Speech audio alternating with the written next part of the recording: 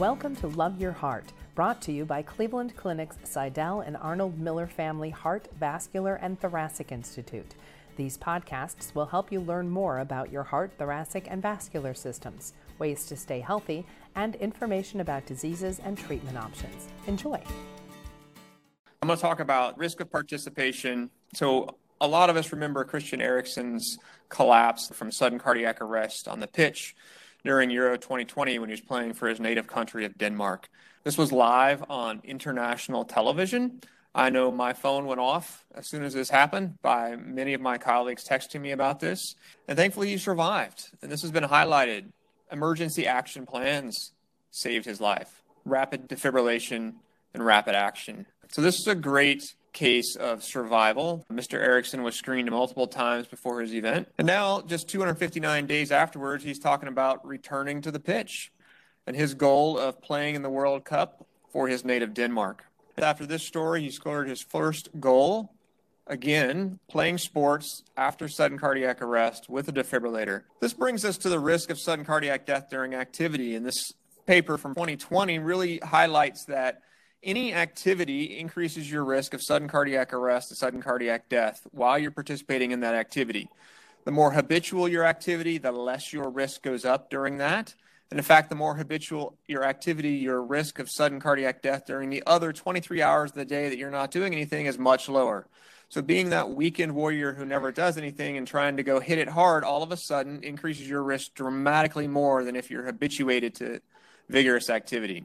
Think of that sedentary person who decides to go shovel snow in the winter. This is one of the reasons why, amongst a few others. Well, once you've been diagnosed with a cardiac condition, what about return to play? So return to play guidelines, and these were published in 2005. Well, these were updated in 2015 for the ACC and the American Heart Association. And the overlying goal of return to play guidelines are the protection of athletes' health and avoidance of undue risk are the primary factors informing clinical judgment and recommendations of the managing physician. So this is helpful when we're trying to decide how to counsel a patient or what we would recommend to a patient or a school and someone that has a diagnosed cardiac condition. And this starts to bring us into the shared decision-making process. The 2015 updated guidelines, the ACC and the AHA had introduced the level of evidence and the classification. So it wasn't just about yes or no, it was about how strong are the recommendations and how strong are the data behind it.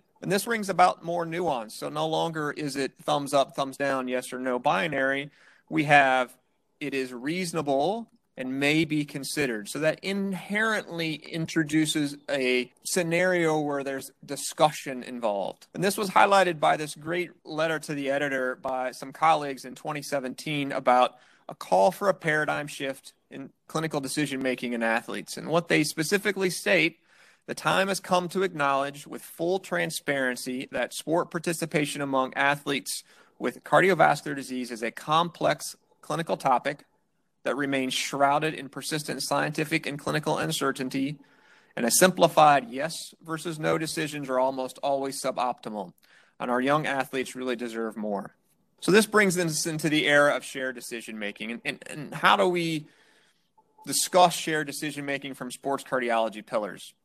And this is important, and we're going to spend some more time on this. There are 5 pillars that really decide and help us understand shared decision-making. One is the knowledge.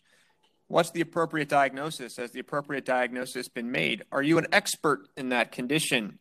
Are you an expert in sports and recommendations? Do you have the knowledge to make this decision, to knowledge to share it and the risks with that person? Are you the right person? Humility, recognizing that you may not be able to provide that expert counsel. You may not be an expert in that disease, even though you may be an expert in sports cardiology, and you have to bring in other experts to help you and assist with you. Bring in other opinions, recognizing that science can change. We've seen that winds of change.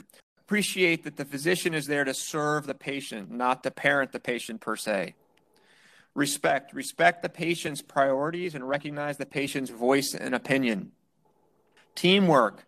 Approach the patient as a teammate and a fellow expert. Engage and discuss with the patient's significant others. There are other third parties often involved in this. And communicate with the patient, with the parents, with the school. All these 5 pillars, knowledge, humility, respect, teamwork, communication, have to factor into a shared decision-making approach. It's not a rubber stamp. That's not what shared decision-making is about. It's not rubber stamping you can play. It involves an athlete with disease. It involves a physician. It involves a third party oftentimes. Third parties aren't necessarily involved in the discussion up front, but they have to be involved in the implementation of any shared decision-making approach. Some potential pitfalls. Differences in valuations of an athletic lifestyle between a physician and an athlete. That's an important piece. So often why athletes with cardiovascular disease seek out sports cardiologists is because of that valuation effort. Biases, clouding communication and appreciation of risk, that implicit bias. Differences in perception and interpretation of risks. I may not interpret the risk the same way someone else. And medical legal biases. And this leads us to that athlete-centered decision-making regarding sports eligibility and participation. So a few take-home points here. 1, sports per se are not a cause of enhanced mortality, but it can trigger sudden death in a susceptible athlete. Guidelines for participation in sports with cardiovascular disease serve as a framework to discuss return to play and risk. It is not a mandate. Shared decision-making shifts away from the binary process of sports disqualification, involving equal participation from the athlete and other key stakeholders. Thank you. Thank you for listening. We hope you enjoyed the podcast. We welcome your comments and feedback. Please contact us at heart@ccf.org. Like what you heard? Subscribe wherever you get your podcasts, or listen at clevelandclinic.org/loveyourheartpodcast.